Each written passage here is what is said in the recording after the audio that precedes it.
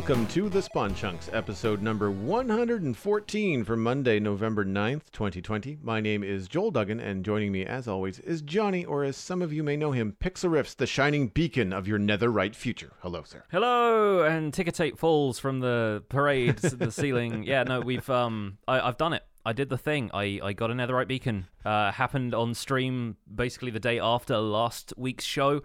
We got the last 404 ancient debris I needed, plus a little extra, and yeah, now I'm done. I'm back to working on the museum finally, and so we may as well just get into it right away. Yeah, the netherite beacon is now. It takes so long to mine a block of netherite, Joel, it turns out. So I've set it up and not bothered to take it down and move it anywhere because of just how long it takes to disassemble the thing. And I've put it next to another beacon that will give me haste, just so when I do end up doing that, it takes a little bit less time.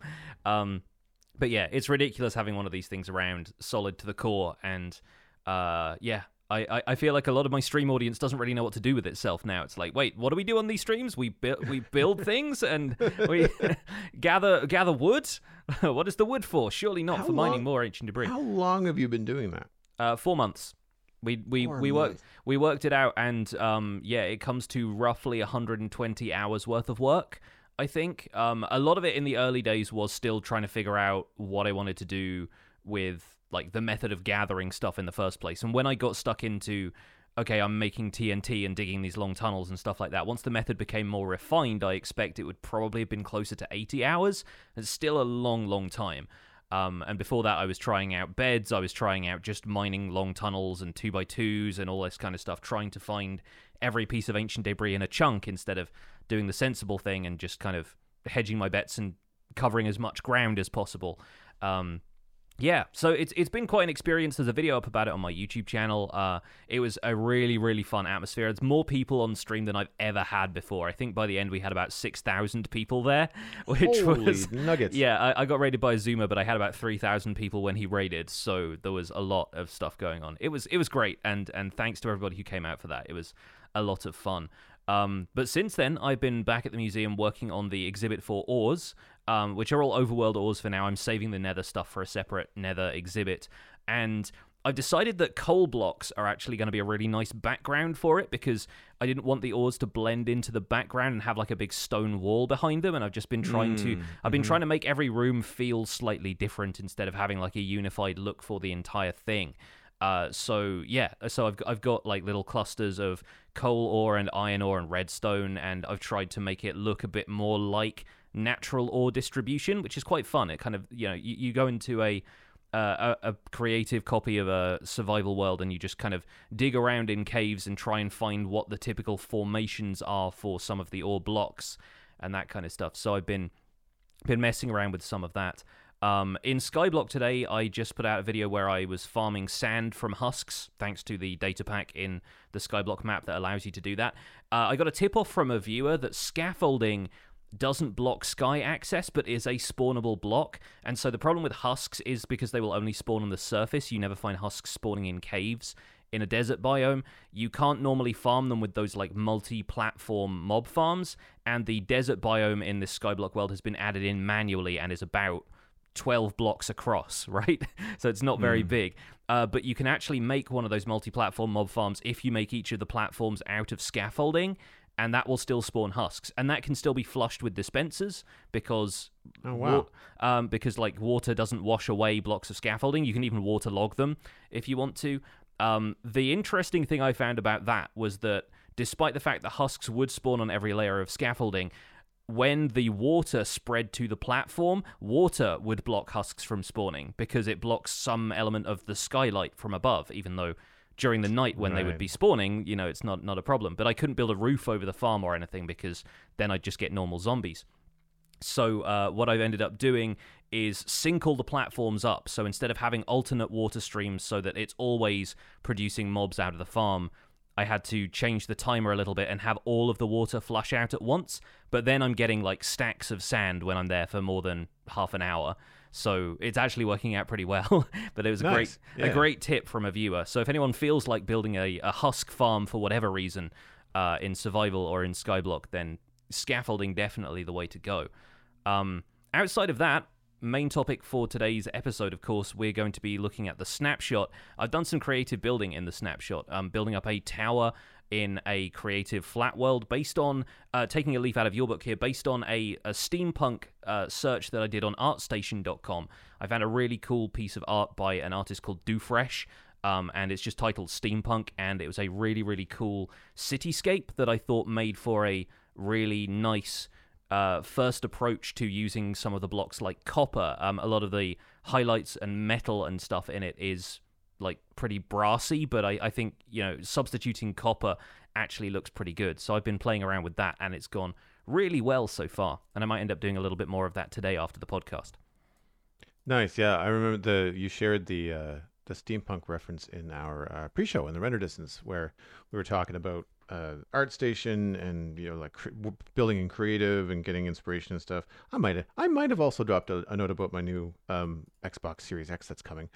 But if you want that, you can check more about that in the Render Distance, the extended version of the podcast at patreon.com/thespawnchunks. And I too have been using ArtStation, more so Pinterest, but Pinterest happened to have stuff from ArtStation on it. For what I've been doing in Minecraft this week. And I'm back to actually having a decent project. Like I was starting to get, I don't want to say burnt out. I was just kind of done with paths. Like I was making a lot of these roads in the medieval zone. And it's like, okay, I'm done kind of like sculpting the arrival of players. I want to build something. Like I want to erect something on the landscape and change it somehow. And I mean, medieval fantasy, I wanted to build a farm. I find them relaxing.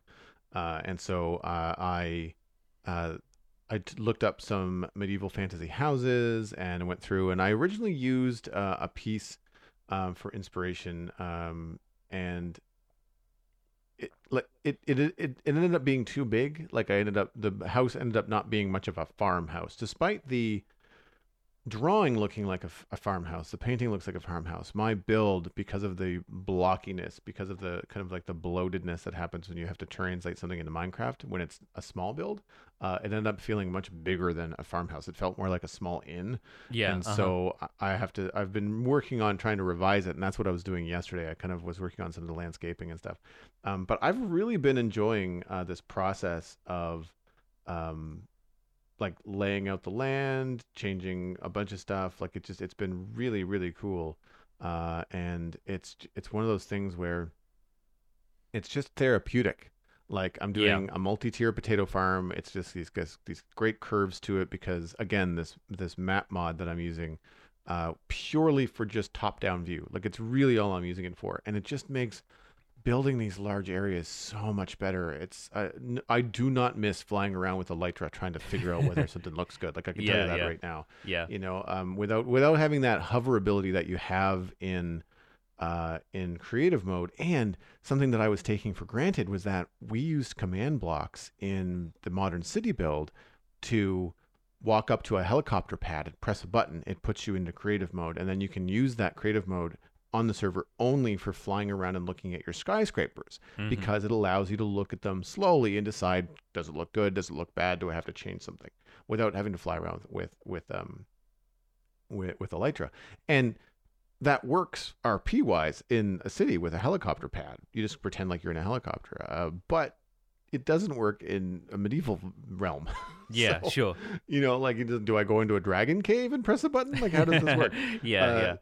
So it's been really cool to very quickly lay out the lines and do these broken down walls. And I will have to tip my hat to friend of the show, Whip. He did some very similar things in his single player world. So I was looking at some of the decisions and how he did it for reference, as well as Mythical Sausage. Because I would have previously done farms, but they were all one big field. And this, I've taken the time to put in paths, walking paths where farmers would be able to walk between the crops and harvest and tend and all that kind of stuff. And it makes a big difference. It makes a really big difference. Well, one, it's a lot less to plant too, but it's also been fun. And I have a custom potato texture.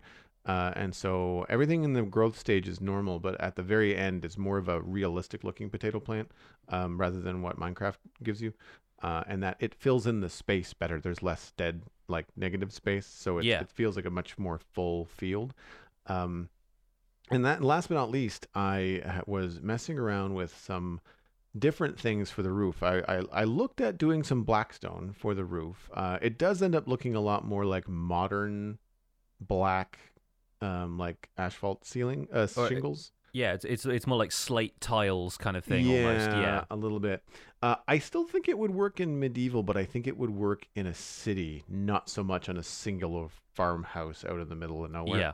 Yeah, yeah. And so I ended up actually going with acacia, if you can believe it. Again, inspired by the ArtStation piece, because it was called Orange House, this painting that I was using. And it had these terracotta orange tiles for the roof. And it had a nice variety of colors. Some of them were weathered, some of them had moss growing on them. And obviously, I can't do that with acacia stairs, which sucks. Yeah. Um, but I might be able to get away with putting some leaves. Like I might eventually at the very end when I start to dress the build with some extra foliage and stuff, I might be able to put like a vine up the side and maybe put some leaf blocks or something on the roof just to kind of like break it up. But acacia actually works pretty well. I was pleasantly surprised by the um it wasn't as orange as I thought it was going to be Yeah. with regards to being a roof texture, and it actually worked out pretty well. I was impressed. So I'm looking forward to finishing this, making the adjustments. The adjustment right now on the roof is going to be a little tricky because um, like I have to lower the whole thing. Right. Yeah. Uh-huh. Yeah. So it's like it's just going to be. I don't like doing things twice, but I do have to lower the build because the farmhouse just looks too big. I'll have a link. I'll have a link to the post. Took some screenshots and put them on Twitter in terms of the progress yesterday. And the stone walls and stuff make a big difference in having the tiered garden. Like I think as the first entry into the kingdom, it's going to look really cool. I just feel like I've made the house too large, and I feel like I just have to accept the mistake and move on rather Yeah. than redo the main part of the house, which I don't want to do. Yeah, the proportions of that stuff are often so difficult to get right when it's like a single house on its own, you have nothing else to compare it to. Then yeah, Yeah. stuff like that can feel like your farmer is now living in a mansion, which seems kind of strange. On the acacia front though, I part of the palette I was using for this steampunk inspired build was red sandstone, which I don't get a chance to work with very often because it's in such short supply in a survival world because you can only really craft it from red sand, which can only be found in a mesa. You don't tend to find red sandstone lying around, and it's certainly not renewable. So, yeah, using that for a change was actually really fun, and I'm trying to kind of emulate the lower section of the building being a little bit grubbier, being closer to street level, and also being out of the sunlight. And then when the sunlight in the original kind of source material hits the top of this building, it looks a lot brighter and redder. And I feel like red sandstone was kind of the closest thing I could find to that. It also goes quite well with the copper, I'm finding. So that's kind of a block palette worth using. But yeah, interesting how these materials kind of pop out at you out of nowhere and then turn out to be the ideal thing for those projects. Well, moving on into the news, we have quite a bit to talk about this week because Minecraft Java Edition Snapshot 20W45A, our very first look at the Caves and Cliffs update, arrived last week. You can check out all of the notes at minecraft.net. We'll have a link in our show notes at thespawnchunks.com. We are going to go through this as best we can, and then obviously our main discussion this week is going to be about the snapshot. First up, amethyst geodes. A huge amethyst geodes can be found anywhere underground in the overworld. Amethyst geodes have an outer layer of a new stone called tuff and a second layer made of calcite. Amethyst geodes have an inner layer of various amethyst blocks. Amethyst comes in block form inside the geodes in two ways: block of amethyst and budding amethyst.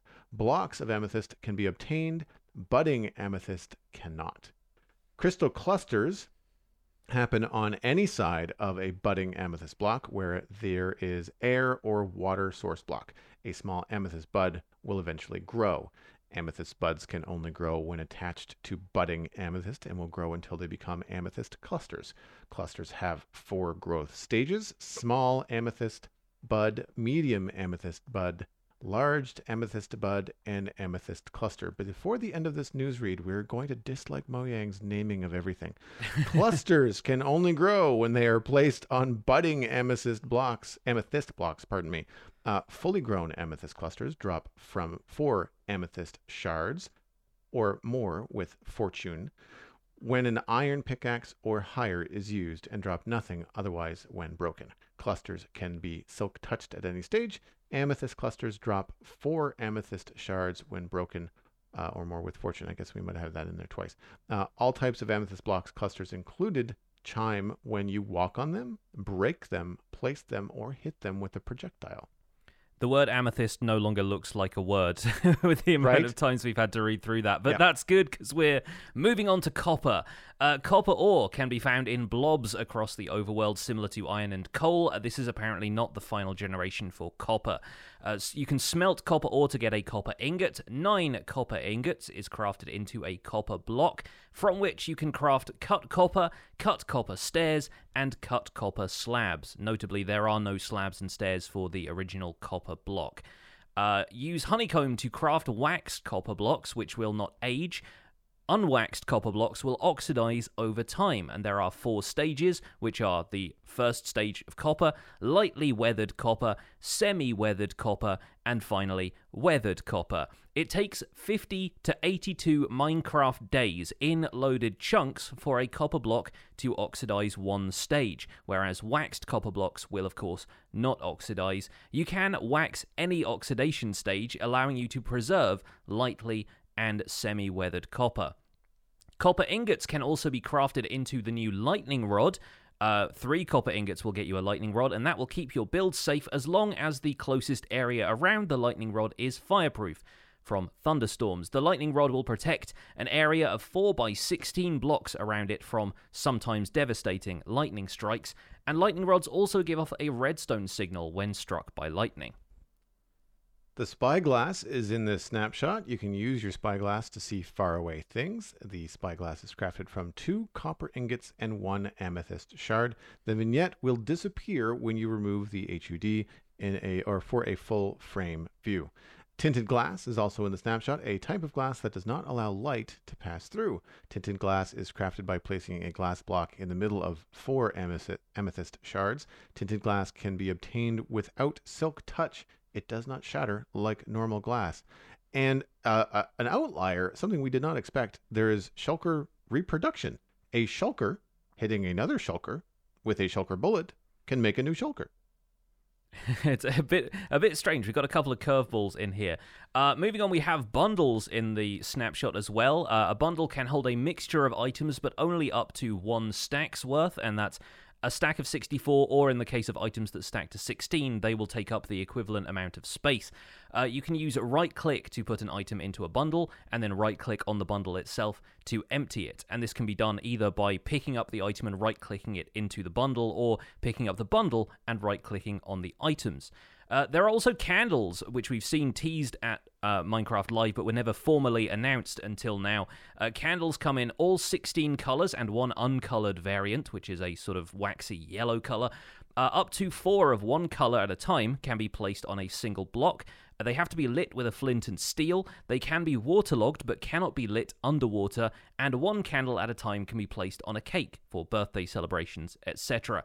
There is also the ability to fill cauldrons with buckets of lava for the first time in Java Edition. I think this is a parity feature from Bedrock Edition, and it doesn't do anything especially different, except filled lava cauldrons now give off a redstone signal strength of 1. Additional changes in 20W45A. Experience orbs now sometimes merge with when in large quantities to improve performance. Players can still collect the XP at the same rate as usual. Particles now appear when pistons break blocks. Simple firework rockets with 1 gunpowder can now be crafted using the recipe book. Dirt paths, formerly grass paths, can now be made by using a shovel on dirt, podzol mycelium, or coarse dirt, as well as grass. Previously, grass was the only way you could do that. Minecarts and rails work in water. All rails can be waterlogged, works with a dispenser and a water bucket as well. Flowing water does not break rails. Minecarts can pass through water, but get slowed down more than usual. Entities are now saved separately from terrain chunks. Added loot tables for a function of set banner pattern. Pack format version can be split into data pack and resource versions. Servers can now require custom resource packs to be accepted. There were also a host of other bug fixes. We will not read those out. You can go find those at minecraft.net. And before we move on from the news, one quick thing that's come up. There is a brand new Minecraft novel announced called Minecraft The Shipwreck. Separate from the series by Max Brooks, this is a new one by an author called C.B. Lee. It's going to be, it has been released already, sorry. November 3rd, 2020 was the release date. And the blurb is as follows. Imagine you're wandering about the overworld, minding your own business, when you find a weird clue to a riddle which leads to a secret puzzle trail. And before you know it, you're on an adventure to discover who made this world and why. Once again, there's a link in our show notes to a brief interview with C.B. Lee on Minecraft.net talking about the origins of the book and where the book goes. So, a snapshot for 1.17 already.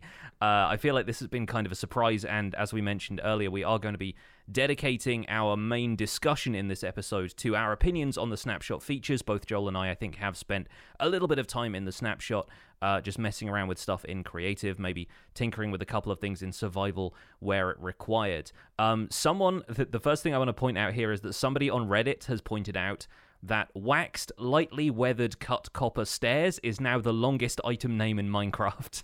It has presumably taken that honor from cracked, polished blackstone bricks, but is just as difficult to say, if not more so, and congratulations on having something like a 46-character long name. Apparently that doesn't fit in an anvil if you try to rename the block. So, I don't know, maybe a little bit of moving stuff around is going to happen there.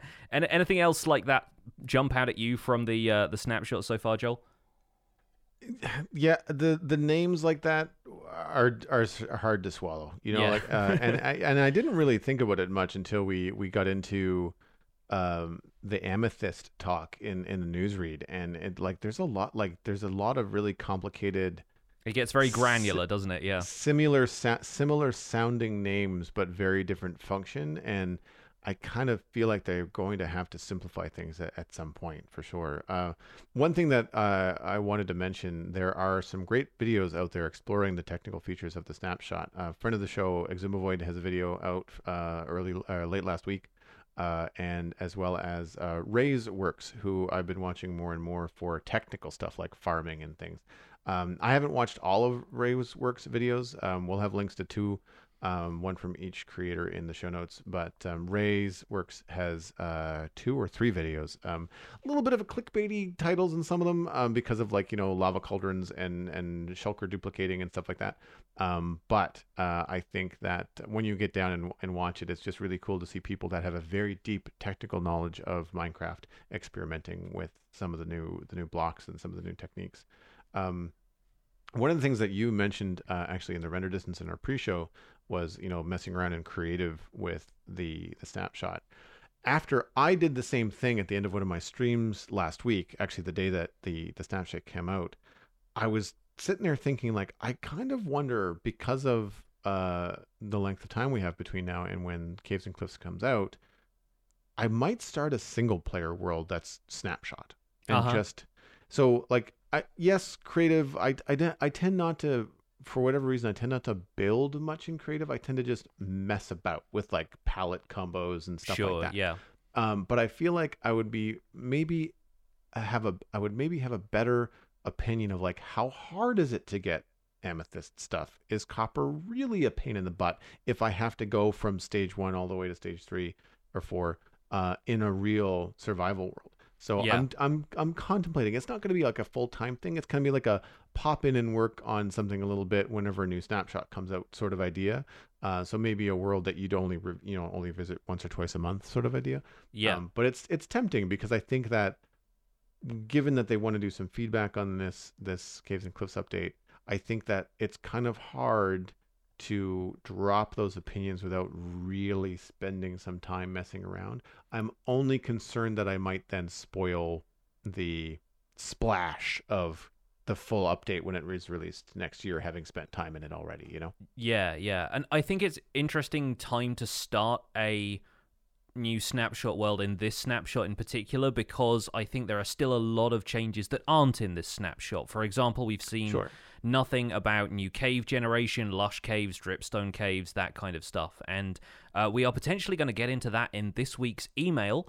So we'll move on to that now. Quick email note before we begin. The email address to email the show, if you want to get your email considered for reading on the show, is spawnchunkmail@gmail.com. Please make sure you send your email to this address and not any of the email addresses we've said in some of our older episodes. We had an original kind of business inbox that is now just a business inbox because we get enough volume of mail that we're getting help sorting through some of it, and we are only reading email that gets sent to spawnchunkmail@gmail.com.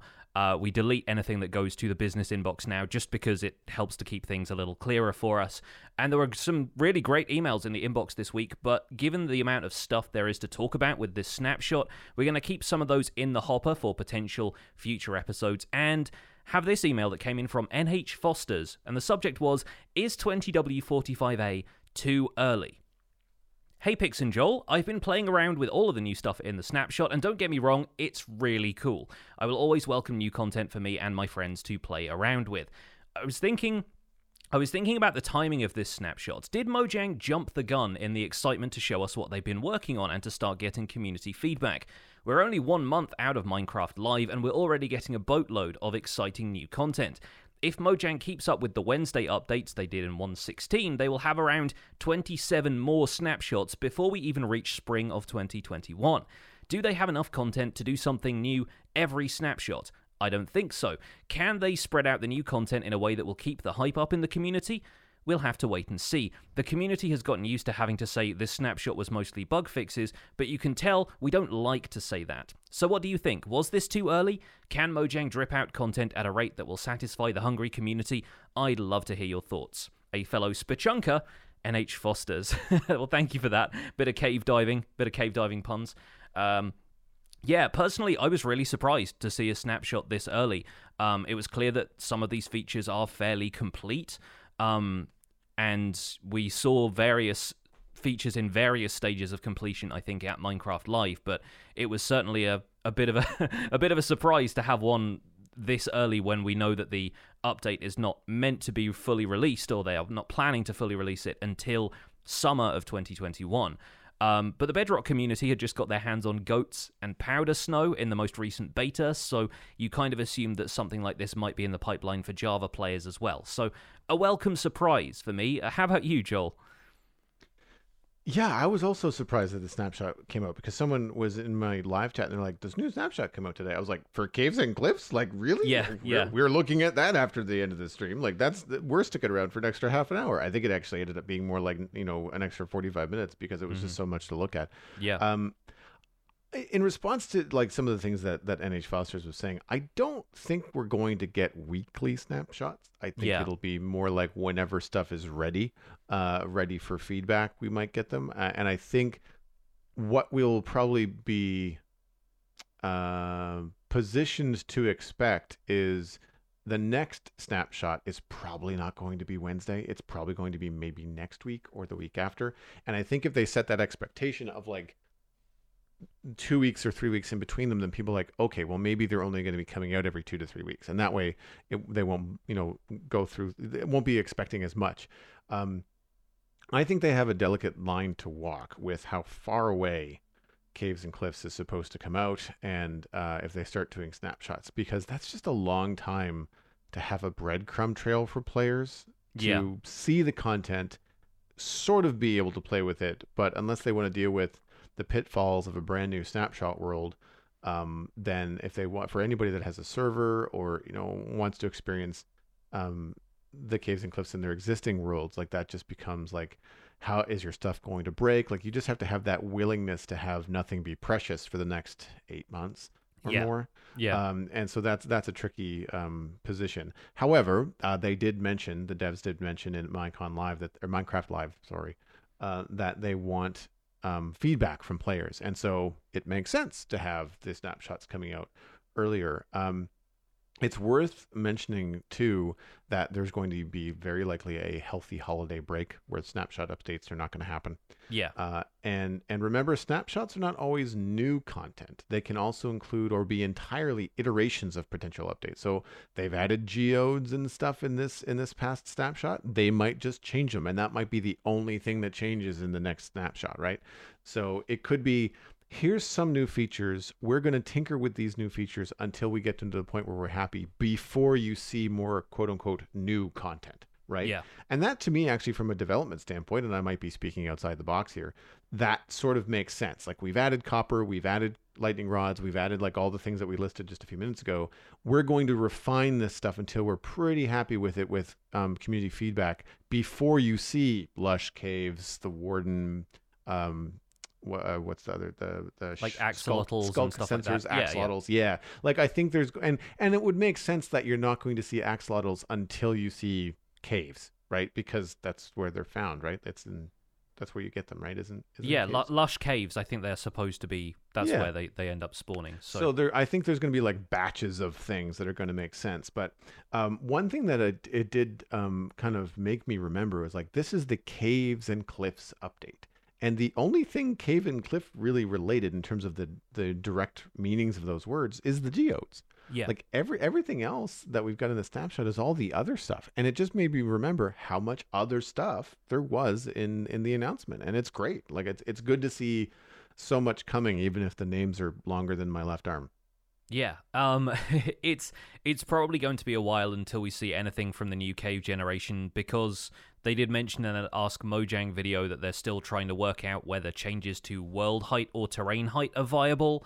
And that brings with it a delay to the other announced features like stalagmites and all the dripstone cave stuff, moss blocks, that kind of thing. So before we get hold of the deep dark, we need to know where the deep dark is even going to generate, and they're not exactly certain about that at this stage, or if they are, then they haven't really communicated that publicly. So yeah, it is going to be a while, I think. And Joel, you're right. I think it would make sense for them to set a precedent for there not being a snapshot every week. I would be delighted to be proved wrong in that. If they have enough content to seed it over the next 27 weeks and still have something new coming out, then great. Another alternative to that would be that I know a lot of people tend to get that new update itch when the snapshots fall so close to the deadline for the update coming out, or the projected deadline for it, and people tend to stop playing Minecraft. And so I wonder if maybe having some of these features arrive earlier gets people excited for them, but then they go back to playing regular Minecraft for, the current release of Minecraft for longer, and then, the excitement happens all over again once the full update is released. Like, I don't know what the real time window is there between it being, sort of old news at that point, and we've seen all of these features before, to there being enough of a gap that people are then excited about it all over again when the full release arrives. Yeah, I agree. Yeah, we'll see.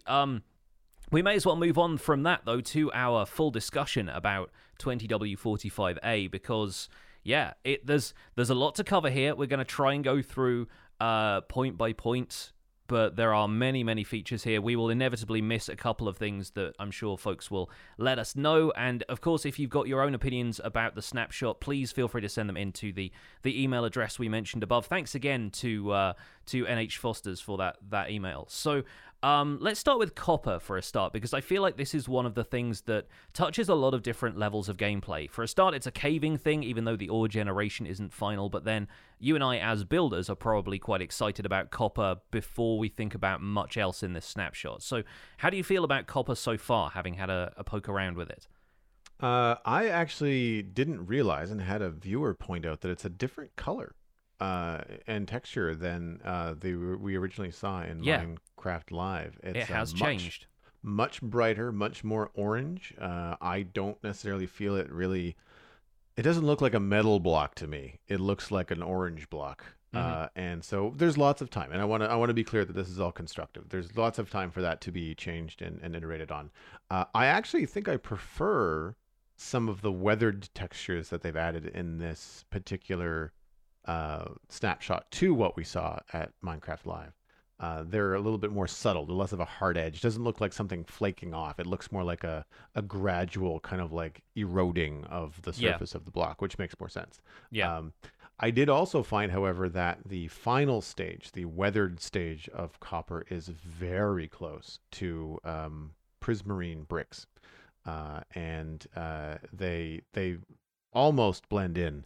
And so it's a little bit tricky in that way, in that it's like you want something that will maybe give you a palette option for texturing that's going to jive with other blocks, but Yeah. it's almost indiscernible. It's so close. Whereas it was much more blue in Minecraft Live.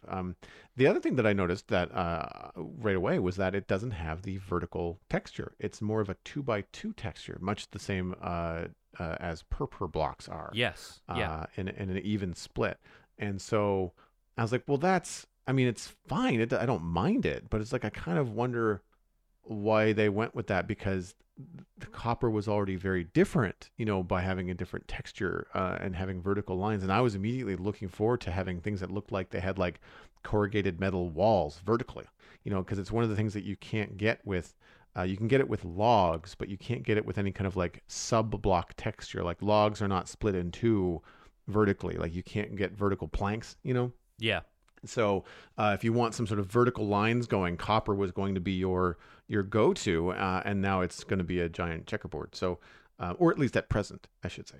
And I find, like I said, the non-weathered are really orange, and I put them next to acacia, and they're almost the same color. And Yeah. so I'm kind of wondering if we're going to have it be pulled back. And I was thinking in my head, like I even remember correcting myself on stream, going like, okay, my brain, when I think copper, I think is thinking incorrect. If I stripped out a wire in my house and looked at the copper inside of it, it's probably just as bright as what I'm looking at on Yes. the Minecraft screen. Yeah. Yeah. Yeah. I'm probably thinking about bronze more often than I'm thinking about copper when I think about a block of metal or something in the world that's made of bronze. And so I think that it's one of those things where copper's a cool addition, but I kind of wonder whether Minecraft has to maybe not be so literal with its interpretation. I think maybe a more bronze color might be more usable. Yeah, potentially. And bronze is, it's an alloy composed of copper and tin and a few other things. So it's certainly a starting point for something like copper. I sort of wonder if further down the line, if alloys become more of a factor in Minecraft, then we might have a little bit more variation, and this is just the start of that. But again, that's all sort of far future, I think, at this point. My main issue with copper right now, and I'll get onto what I like about it in a second, is that it doesn't have a variant that doesn't have a bevel around the outside, so everything looks tiled in a very obvious way. That's kind of my main thing. What I would love from copper, the one thing I feel is missing right now, is the smooth sandstone equivalent, right? Not the cut sandstone. We're talking about the smooth sandstone that you get from smelting blocks of sandstone, so that they have a very kind of linear texture, and you can't tell where one block is to another if you look at them from a distance when they're all next to each other. So yeah, I miss that from copper right now, because if I want to make a pipe out of copper, the pipe is not going to have rivets every meter along it, right? It's going to be a continuous thing of metal. And so right now it feels like it's missing that. However, I really like copper so far. I think as far as the color is concerned, I'm not too fussed about that. I think it's easy enough to build with as a copper block. In creative, when you have easy access to all of the blocks and variants, then that's a little bit easier. I think in-game it's going to be more of a challenge to get the gradient you want from new to weathered blocks. And I found they work best in a gradient. They start to clash if you jump straight from fresh copper to semi-weathered copper. They don't really tend to look like the same thing aside from the texture, and they don't tend to sit quite right next to each other. It's a pretty high contrast.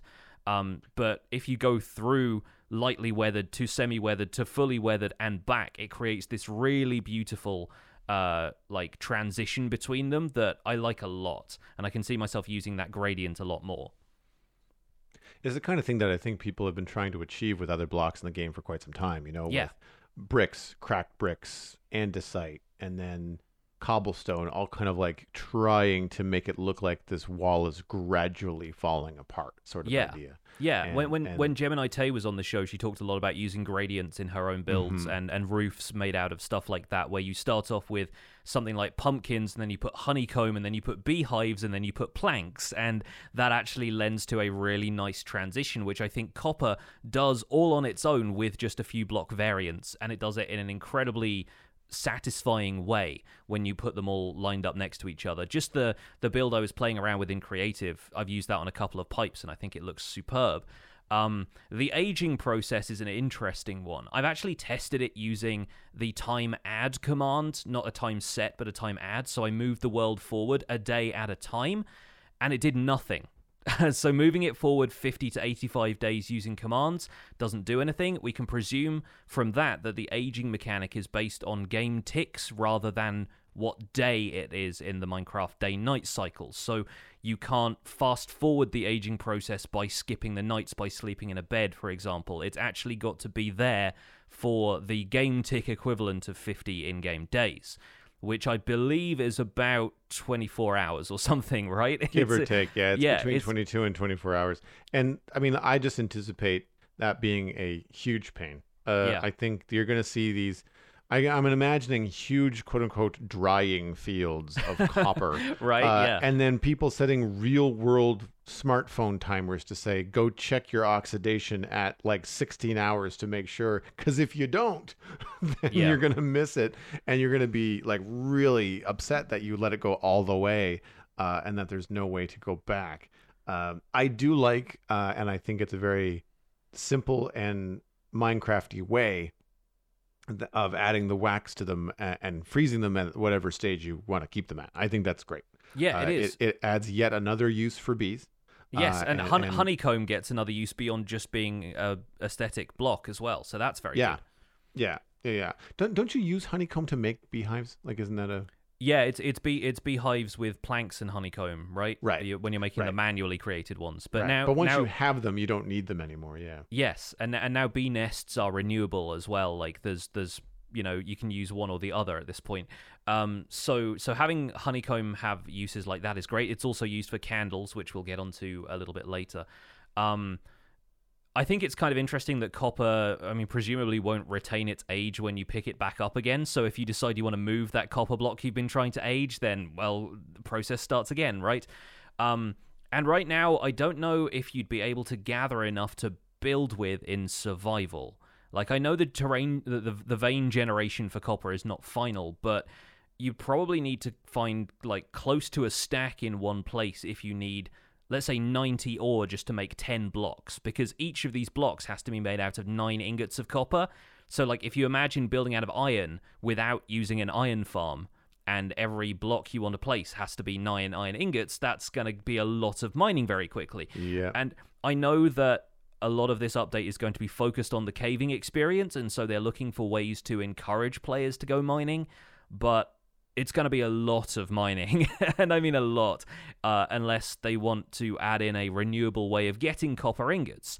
And I've had a couple of suggestions related to copper from my stream, one of which was that the drowned could end up dropping copper ingots instead of the gold ingots they currently drop, which I think is quite a good plan, because zombie piglins already drop gold ingots and gold nuggets, so having the drowned drop copper could work pretty well. It also kind of fits quite well with the drowned's whole aesthetic, really, like the underwater kind of drowned sailors with all of the algae and stuff and coral sticking to them and whatnot. I think it makes a lot of sense for the drowned to drop copper. And a drowned farm is not an easy thing to build early game. You can if you're a mad lad and want to build a drowned farm day one, but I think it's going to be more of a challenge for technical players, and would potentially mean, if they get a few copper ingots out of it. It's not a particularly fast process getting gold out of a drowned farm right now, so could potentially work that way.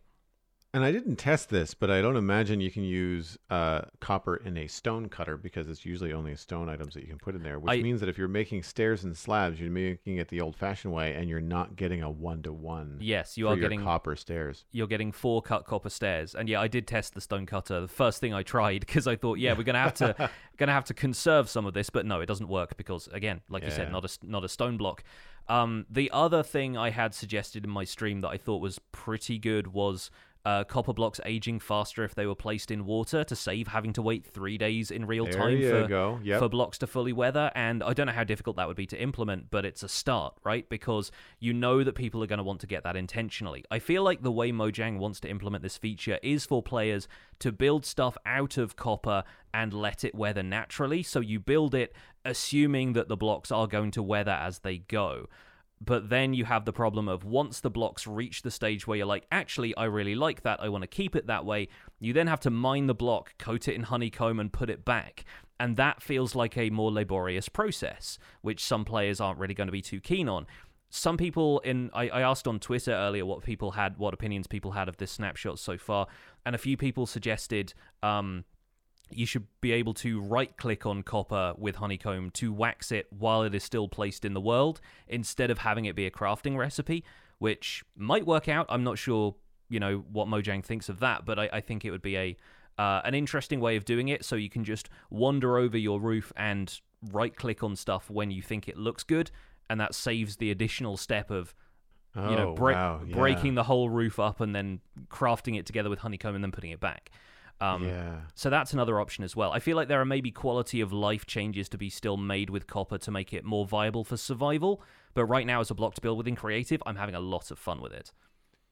Before we move on from copper, we should talk about lightning rods. And I found, while very cool in shape and cool that you can place them horizontally as well as vertically on different surfaces, I find them even brighter than the orange copper block. Like they're like almost a yellow. They're about as bright as I think the copper blocks were in the original Minecraft Live show. I think they've toned down the copper block but left the lightning rod as it was. It's pretty polished looking.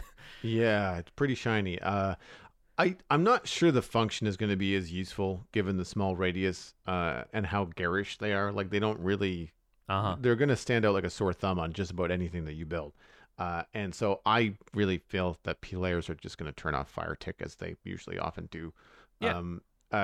So it's unfortunate because I don't think it's giving players, well, and I should say that I'm specifically talking about Java players, an option to leave fire tick on if they wanted to, and then have an option to then protect their builds. I don't think it's really going to, because I don't want lightning rods every 16 blocks or 32 blocks. Like your whole town would have to be riddled with these things for it to actually protect enough.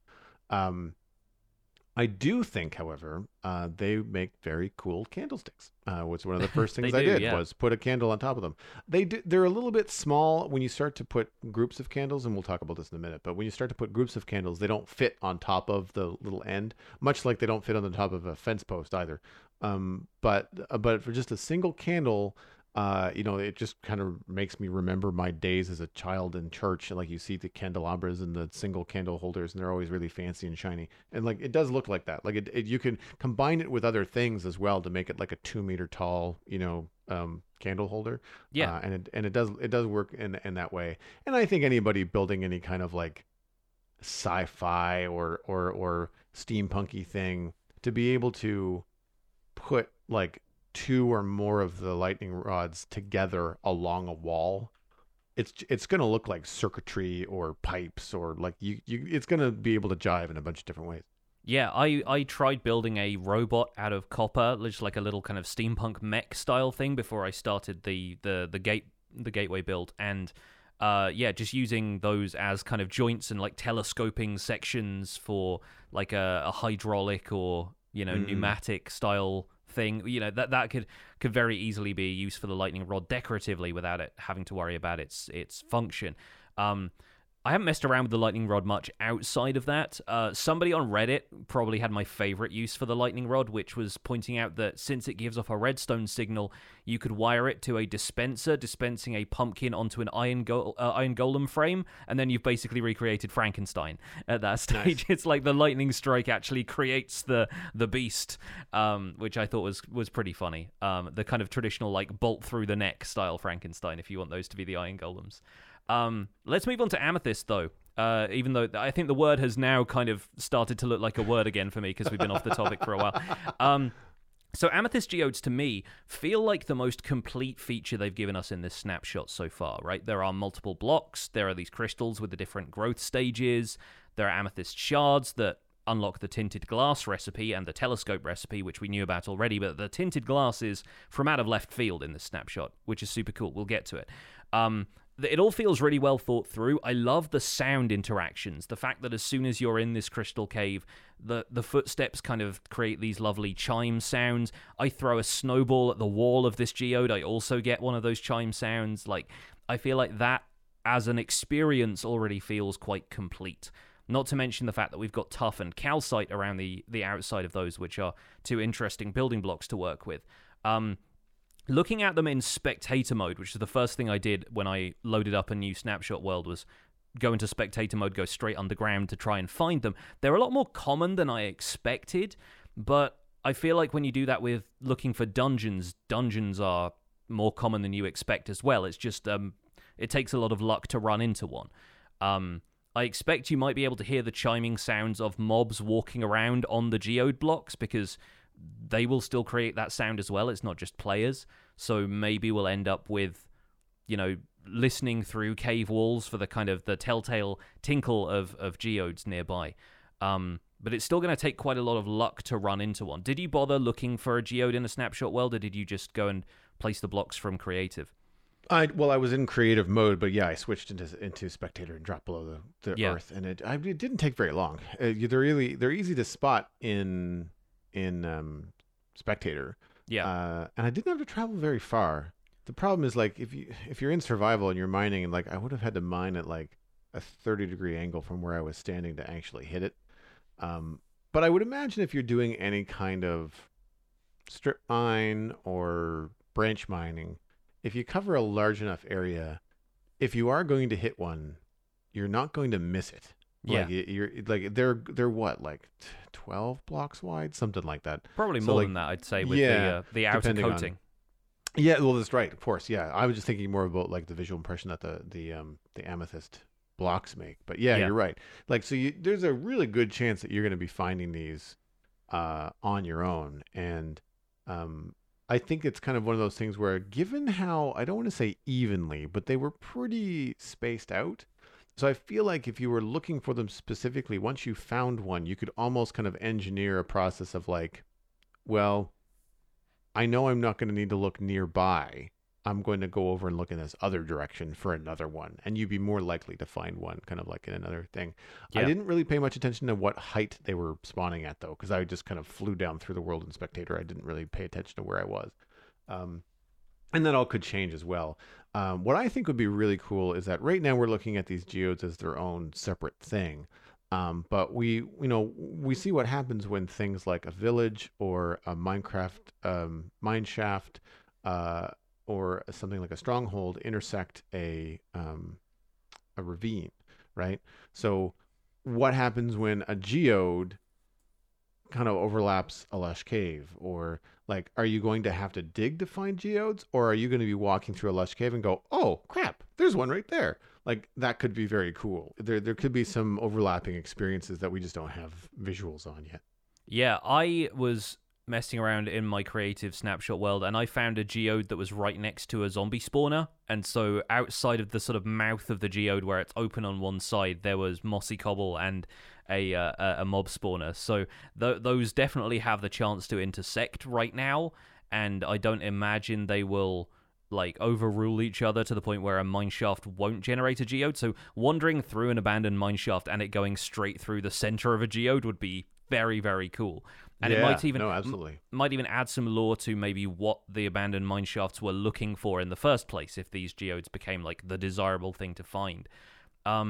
So part of me wishes that the crystals and stuff gave off more light. Right now, the largest crystal clusters give off a light level of 5, and I think it goes 1, 2, 3, 5, or maybe 1, 2, 4, 5 for the smaller stages.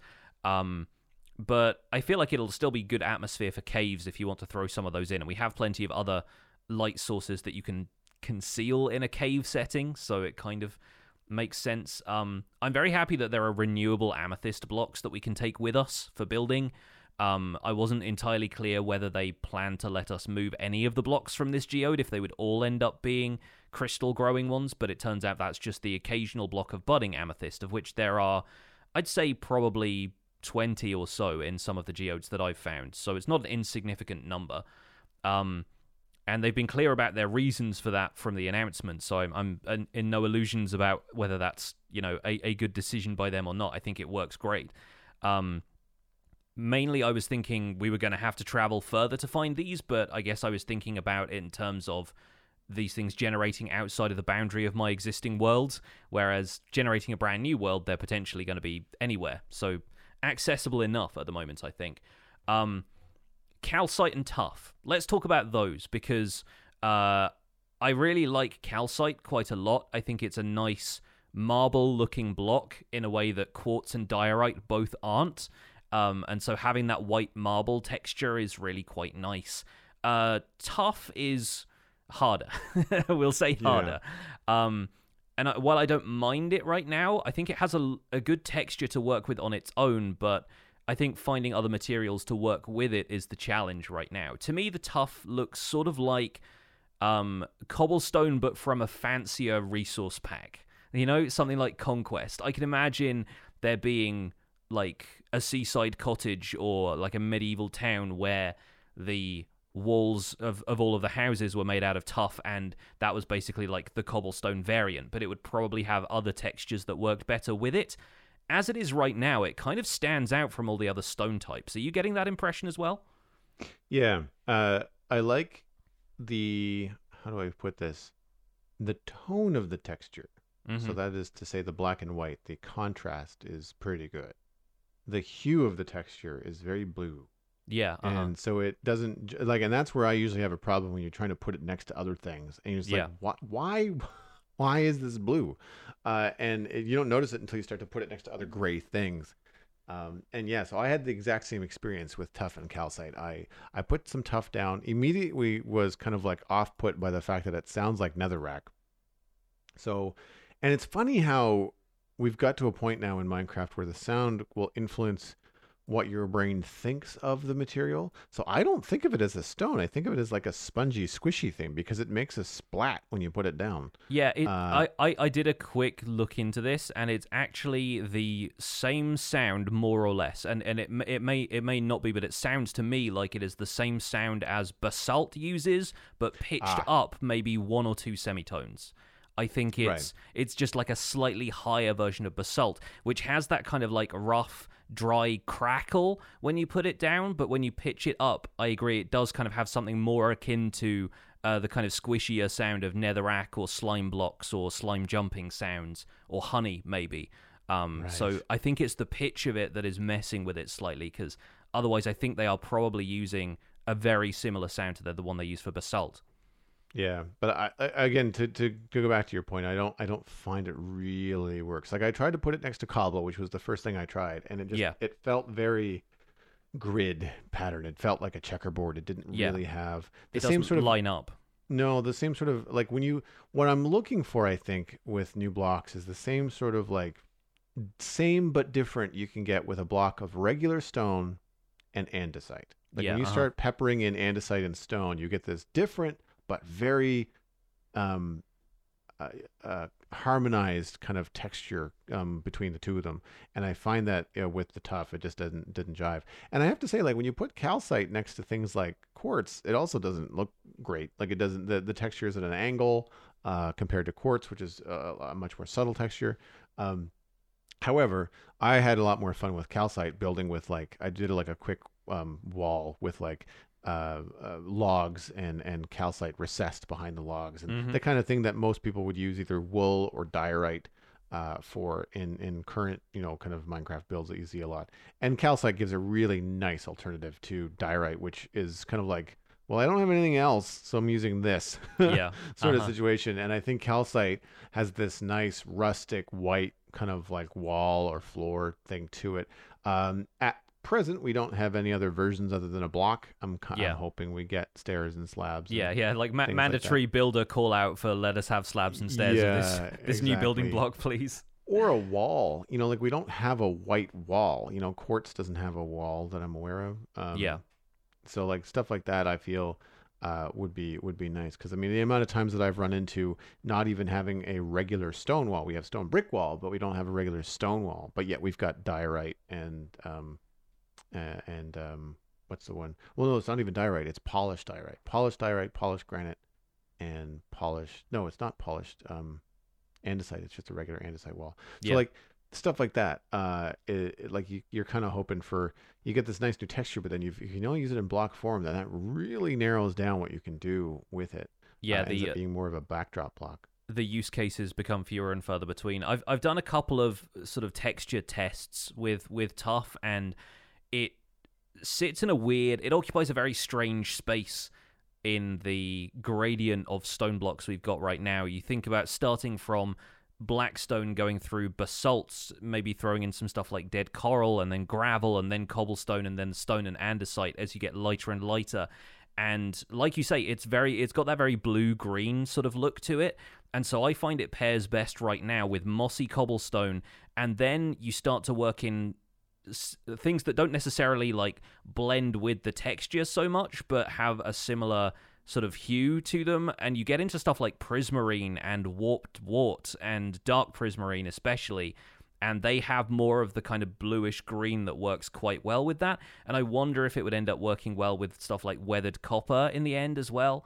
There's a couple of things there that have a little bit of harmony with it, but then they don't necessarily jive with the texture, and in context is the kind of the hardest part to find for Tuff, because a lot of the time you are pairing blocks that look a little bit more organized, like dark prismarine, where it's a very clear tiled texture, with something like Tuff that feels very like natural, rough, rocky, organic kind of stuff. And I think part of the issue with matching the blocks too is that in a lot of ways things will have a directional texture. So you'll have things like trees or bark or basalt, and they'll be directional. And Tuff has a diagonal texture. Yes. And I think that's one of the reasons why it works so well with mossy cobble. Cobble doesn't really have a directional texture. It's kind of uniform. So when you put it all together, it just kind of all meshes together. When you put it next to Tuff, it really stands out. But if you put it next to mossy cobblestone, the moss on the mossy cobblestone has an angle to it. Like it doesn't go vertically or horizontal. It kind of swirls around in a diagonal. And I think that meshes better with the diagonal texture of Tuff. And I'm kind of wondering whether that could be changed like to builder's advantage, because it's the same thing with calcite. Calcite has a slight angle. It's not 45, but it's like a 30-degree angle to the texture. And if it was vertical or horizontal, I feel like you'd be able to use it with much more or many more blocks. But because it's got that funny angle, like even if something matches color-wise, if the angle of the texture is the reverse or different or just a different direction, it's just going to have a funny border to it, right? Mm-hmm. Yeah, so I think there's maybe a little bit more experimentation to be had there, but at least having some new blocks like this is an interesting challenge for folks who are into building. Before we get away from copper and amethyst, let's talk about the combination of the two in the form of the spyglass. I don't know how much messing around you've had time to do with the spyglass, but I find that the most useful thing about it is the fact that you can press F1 to hide the HUD and remove the vignette, to me. I think it's good that if you remove the HUD, it doesn't like just leave the giant black circle kind of thing around there, because I think it's nice for zooming in on stuff at a distance, taking screenshots, that kind of stuff. I imagine people will want to use it for that in the same way that we use Optifine now. The other things are it zooms in way more than Optifine. Like, it sort of feels like the way Optifine zooms when you've also set your FOV to 30. Right. It's showing you the tiniest kind of and very, very far away kind of detail. Almost, for some people, I'm imagining beyond what their render distance is set to. So I'm not sure if they have a plan to compensate for that, but most of the time I play on a render distance of like 16 to 24, so it's not as much of a problem for me. It limits your walk speed when you're using it as well. So much like when you're holding a shield up in front of you, you will start to walk very slowly.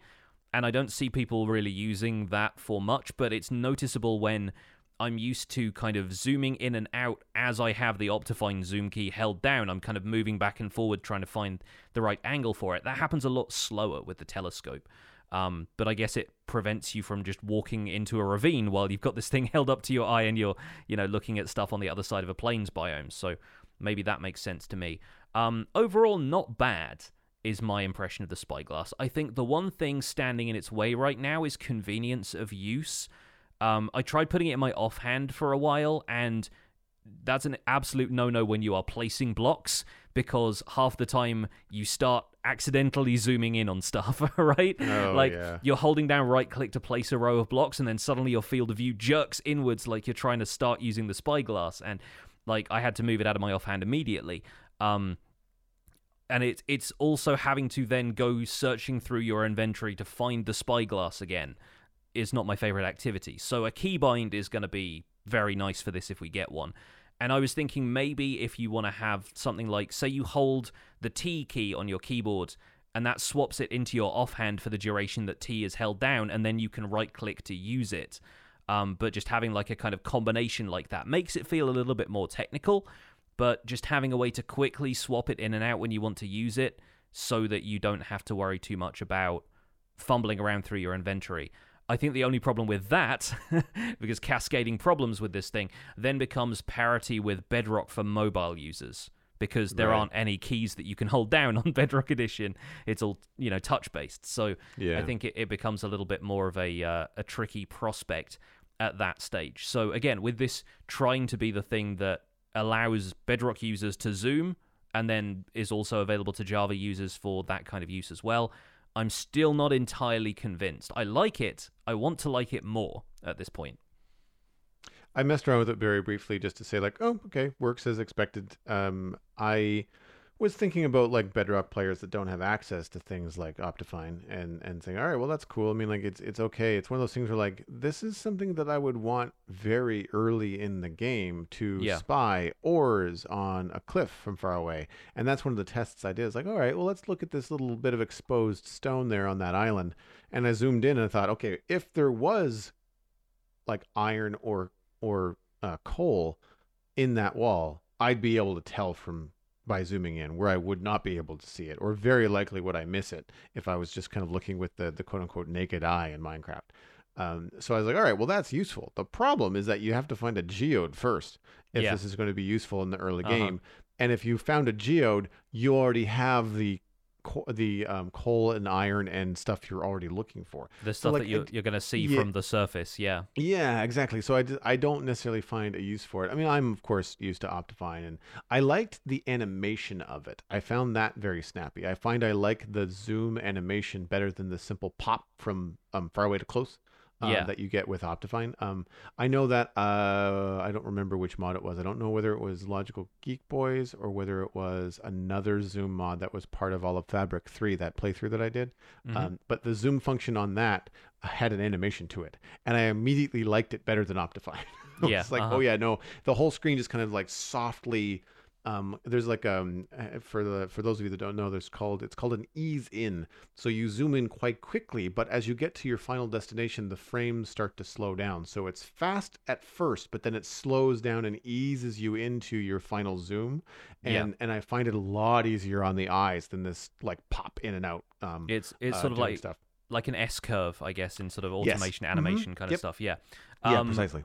Yeah, the Spyglass has some really nice sound effects attached to it right now as well. I've also been thinking about the sound side of things because that's something they paid great attention to in the Nether update. Absolutely, yeah. And something that I would love to see more consistent like improvements to sound, and they're doing a good job so far, I think, both with the Amethyst and now with this, because it's clearly meant to be like a collapsible spyglass. It has that kind of like click and zzz kind of sound when you first activate it, which I think is great.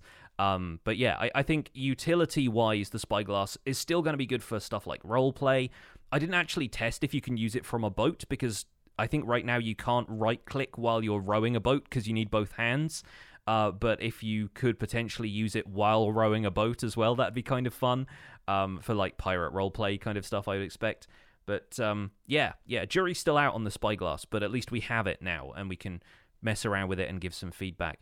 Staying with the glass theme, I suppose. How about tinted glass? Because this is kind of an interesting one. It is a glass block that actually blocks light, and that is gameplay light, not just, it doesn't just make things visibly darker.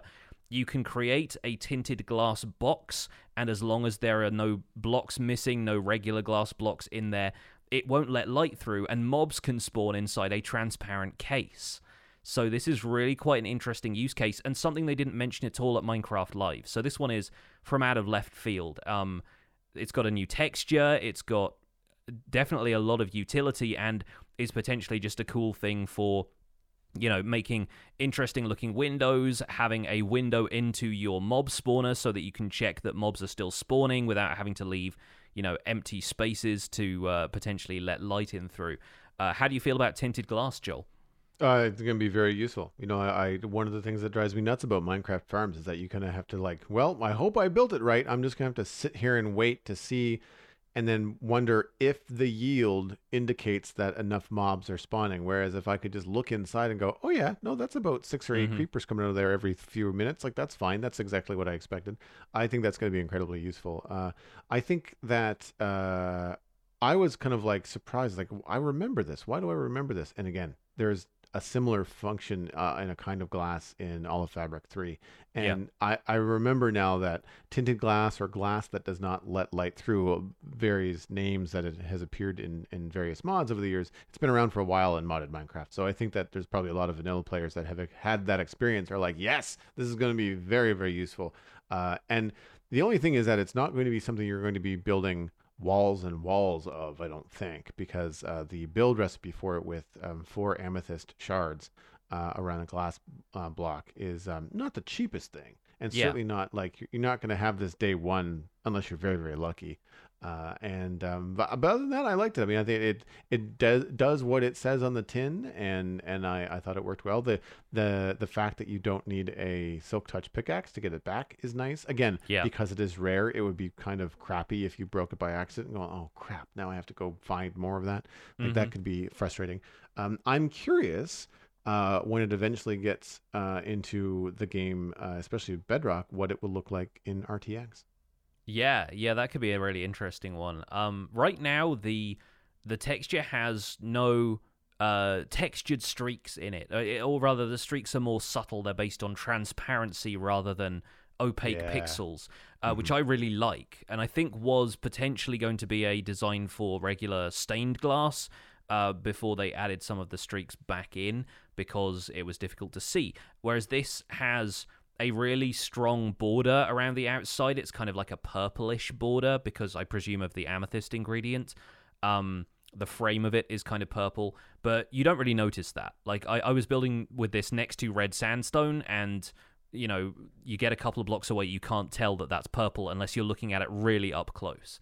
So I think that's a good texture for it to have. I wouldn't really change anything right now, and it does make for some cool looking windows, particularly because it darkens the blocks around it. So if you're building with blocks right up against the tinted glass, then a shadow is cast on the top texture of that block because there's no light getting to it. And that actually lends a lot of depth to windows in the facade that I was building. It was only 1 block deep, but it really felt like it was deeper because of the shadow that was being cast there. So I like that a lot. I also see a lot of people calling for different colors of tinted glass, and I'm kind of fine if there's just one. I don't think I'll ever need light green tinted glass myself. But yeah, I don't know if they plan on adding color variants to that stuff. Again, it just means adding 16 more blocks. So Yeah. I'm not certain if that's kind of on the in the scope of tinted glass. But I think just as a utility block, it is a really exciting prospect. Yeah. The only thing that I would want from it, and I don't know, so correct me if I'm wrong, panes. So Yeah, if we could have panes, that would work. I think that's the interesting part is that panes would then have to block light in like a single strip of pixels below them, and obviously Right. it'd block light from traveling horizontally, but there's no way of placing panes flat. So yeah, it's kind of a difficult prospect, I expect, with what they're trying to do with tinted glass. Right. And yeah, I feel like we're just gonna have to make our walls one block thicker if we want to use it in that sense. Yeah, in that sense, yeah. Okay. Yeah. That makes sense. Other stuff on the docket here: candles. Yeah, speaking of light, I really this is the first thing that I checked out when I realized Uh-huh. there was candles in it because it was an easy thing to grab and place, and I immediately discovered that they work very similar to sea pickles, including light levels of 3, 6, 9, and 12, depending on whether you have 1, 2, 3, or 4 candles. The animation when you light them with I immediately kind of thought I'm going to light it with a flint and steel. That makes sense. I did not check to see how you put them out. I'm assuming you can dump a bucket of water on them, but that's not super convenient. I don't You know if you right click them on them with a shovel. If you you can right put you them out right that click way. them with an open hand. It's like you're pinching out the wick of a candle. Yeah. Okay, cool. I didn't try that. Mhm. I'm hoping the animation of the flame is temporary. It is currently just a scaled down port of the torch animation, which to me is far too smoldery for the top of a candle. Right. Yeah. I think they have an opportunity here to one, reduce the amount of particles in your world. I don't think every candle needs to have smoke particles coming off the top of it. I think a simple flickering flame animation would be just fine.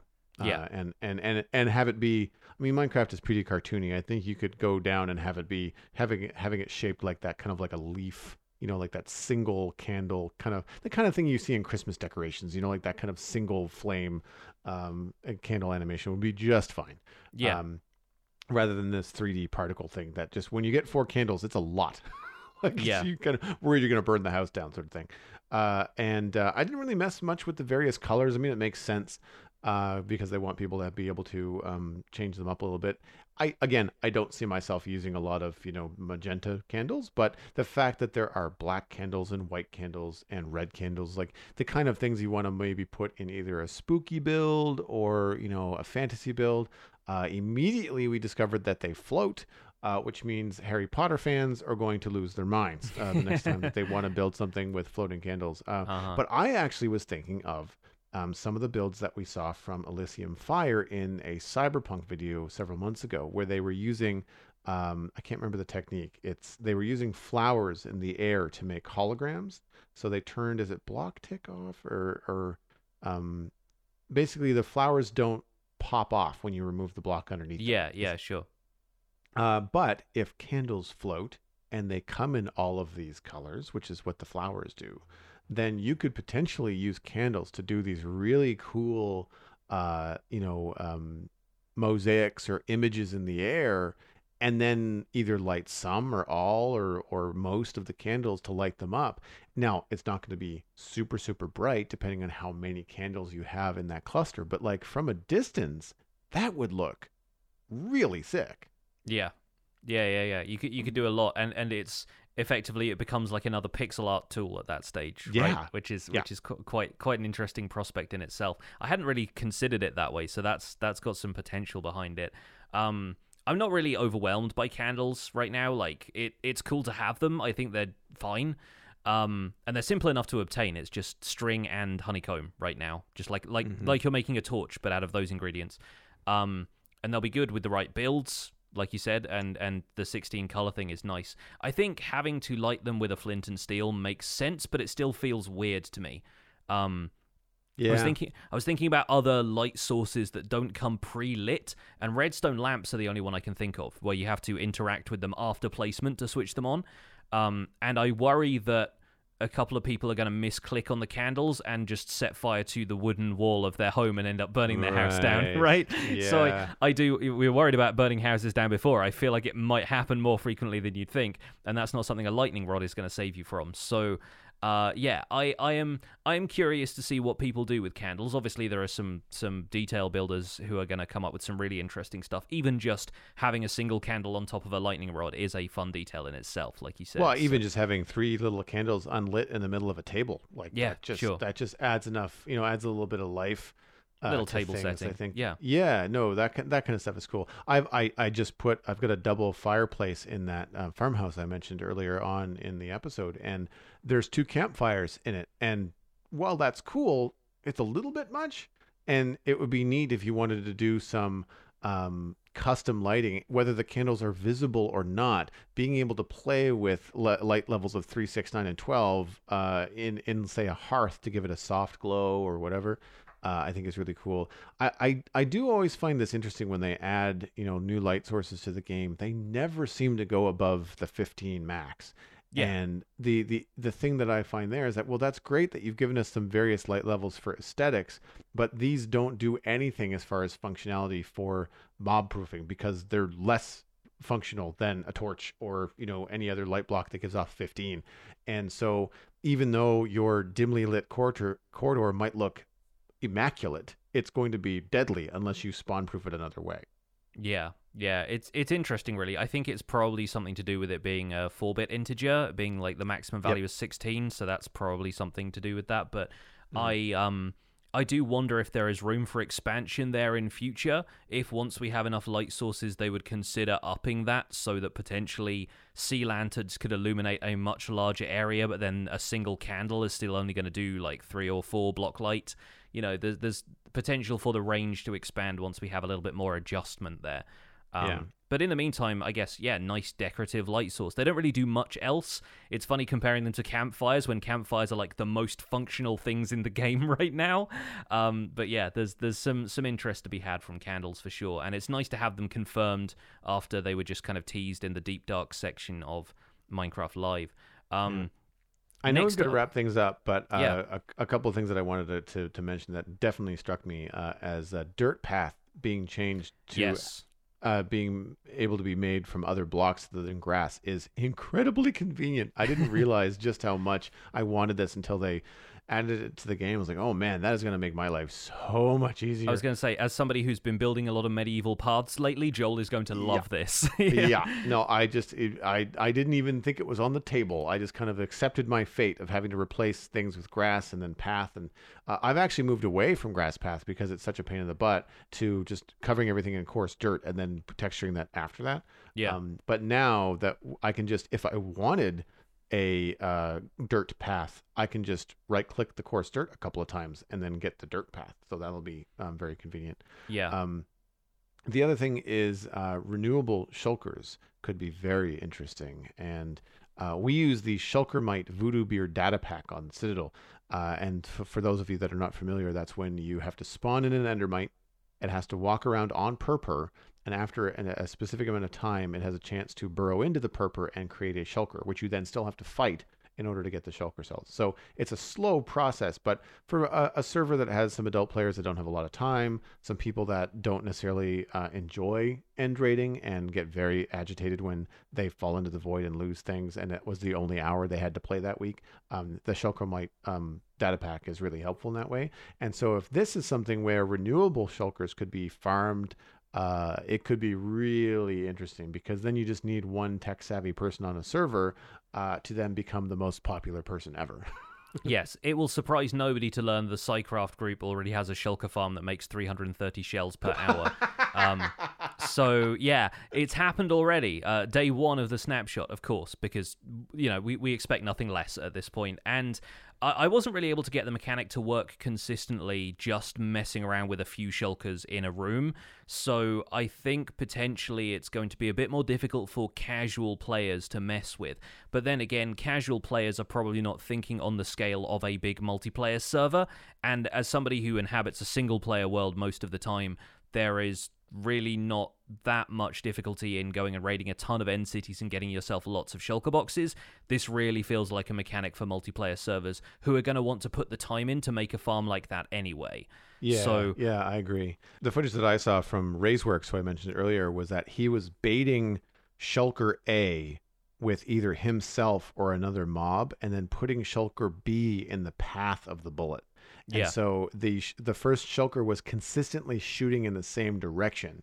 The only thing that I had a question about was like, well, what happens when that Shulker that is there dies? How do you get a new one in place without being in creative mode? So like, it's about controlling the spaces where the new Shulker spawns, and then having that replace Shulker B in the first place. So you're kind of reusing them more or less. Either that, or you splash them with resistance potions, assuming that the cloning mechanic doesn't have to happen at a certain damage level, or if the Shulker dies, it produces another one then, or something like that. I'm not certain how that works. But it's I'm gonna have to go check out that Sidecraft video. That sounds cool. Yeah, it makes the possibility of farming Shulkers a thing, and in ways that don't involve game manipulation, like resetting chunks and that kind of stuff. I think it's ultimately going to be a great thing, regardless of how it is implemented. If we have any canon way of getting renewable Shulker shells, then it means server admins have less to do, which is important, I think. So that's pretty cool. Bundles are also in this snapshot as well. Before we wrap up today, no pun intended with the bundles. I've been playing in creative mostly, so bundles aren't exactly necessary there. I've messed around with them enough to know what they do and how they operate. I can already see them being good in survival. It's just what you need them for, and I know a lot of people are more keen on them holding more than 64 items. And I think I'm hoping that sooner or later something else comes along that's going to be another addition to inventory management, because this is still just meant to be something that tidies up the loose items in your inventory, rather than being something that is, you just throw 5 stacks of stuff into it from your inventory and you're done. They need to have some kind of automation attached to them to really take them from good to essential for me. But one of the most significant things about them is that they are a use for rabbit hide, which previously the only use for rabbit hide in crafting recipes was turning it into leather, which you could already get from cows much more easily. So between that and honeycomb, I think it's nice to see Mojang taking advantage of old items and giving them new crafting recipes. It really breathes life into aspects of the game that players largely ignore right now because they have no other function.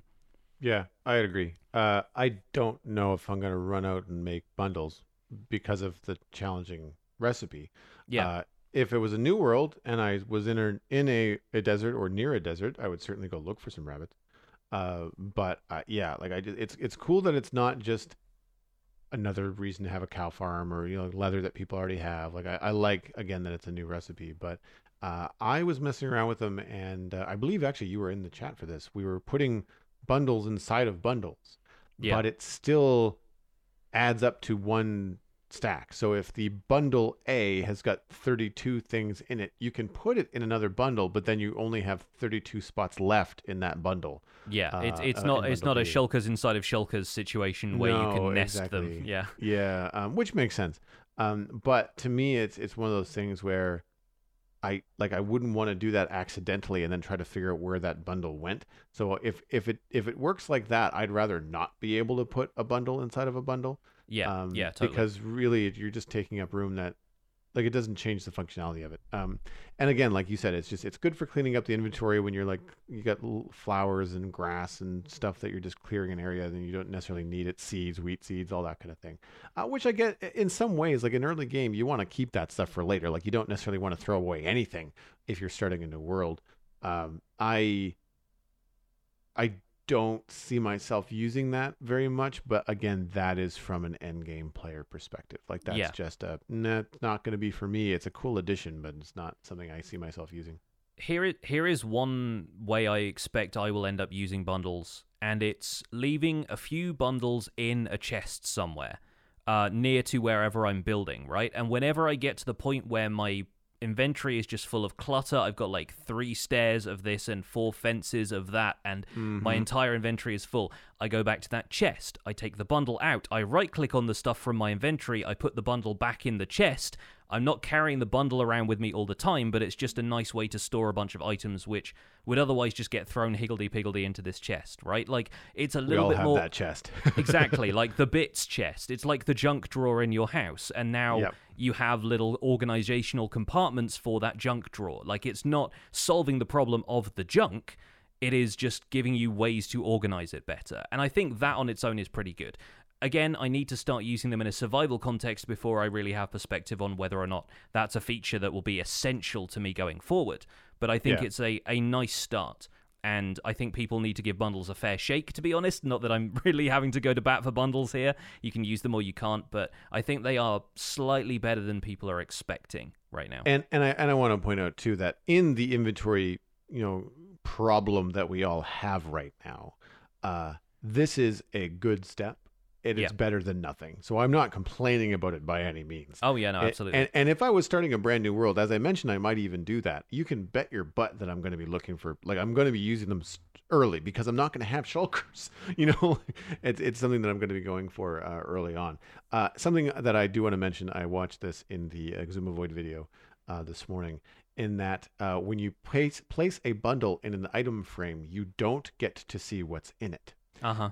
And so from a server perspective, where you have a community that might have a series of shops, he was obviously thinking about Hermitcraft, you could have a shop where you come in, you pay X amount of diamonds for a bundle, but you've got no idea what you're going to get. Yeah, you have blind auctions at that point. Yeah, so it's got some gamification there too, which I thought was a nice way to think outside the box of the intended use of the bundle, but then also take it to a fun way of playing with it. Yeah. Also worth noting, GUI change from the bundles we saw at Minecraft Live. These no longer have the graphic representation of all of the sprites of the items that are in there. It's an organized list in much the same way you see from a Shulker Box preview, except from what I can tell, it shows you everything that's in there instead of going, and then 22 more items, right? Because I think it's a small enough range of stuff that could potentially go in there.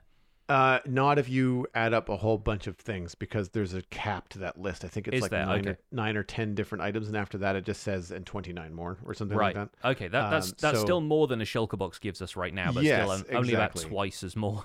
I would still prefer a visual cue, but I need a visual cue that's going to show me things not overlapping. I think a visual UI would be better. Like a little pop-up inventory of its own, rather than it being like a black box with all of the different sprites in there like it was at Minecraft Live.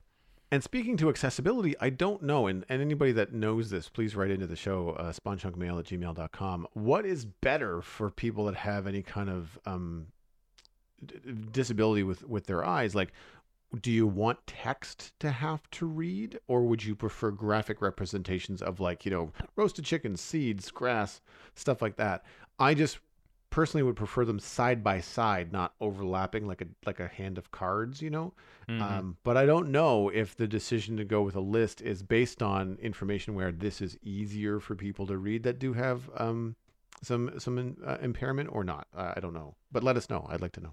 Absolutely. Let us know what you liked about this snapshot, what you didn't like. Any of that stuff is really valuable feedback for both us and Mojang at this stage. So it'd be really great to hear from people who have some more opinions about what we've seen this week. And here's some fingers crossed for a few more snapshots in the near future. But for now, that's going to be it for this episode of The Spawn Chunks. You can find more information about the show, links to some of the stuff we've talked about today, including the patch notes for this snapshot. All of that is going to be listed at thespawnchunks.com.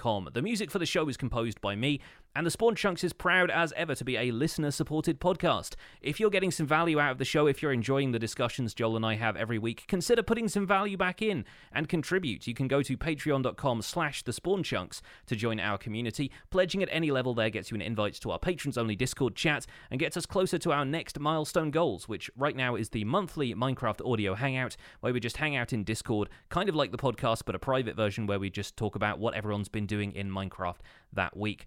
We're currently at 214 patrons, which is another increase from last week. Thank you so much to the new folks who have signed up. And special thanks to our content engineers, General Patton 82, Greener Canuck, JD Williamson, and Yitz for your support on this episode. You can email the show at spawnchunkmail@gmail.com.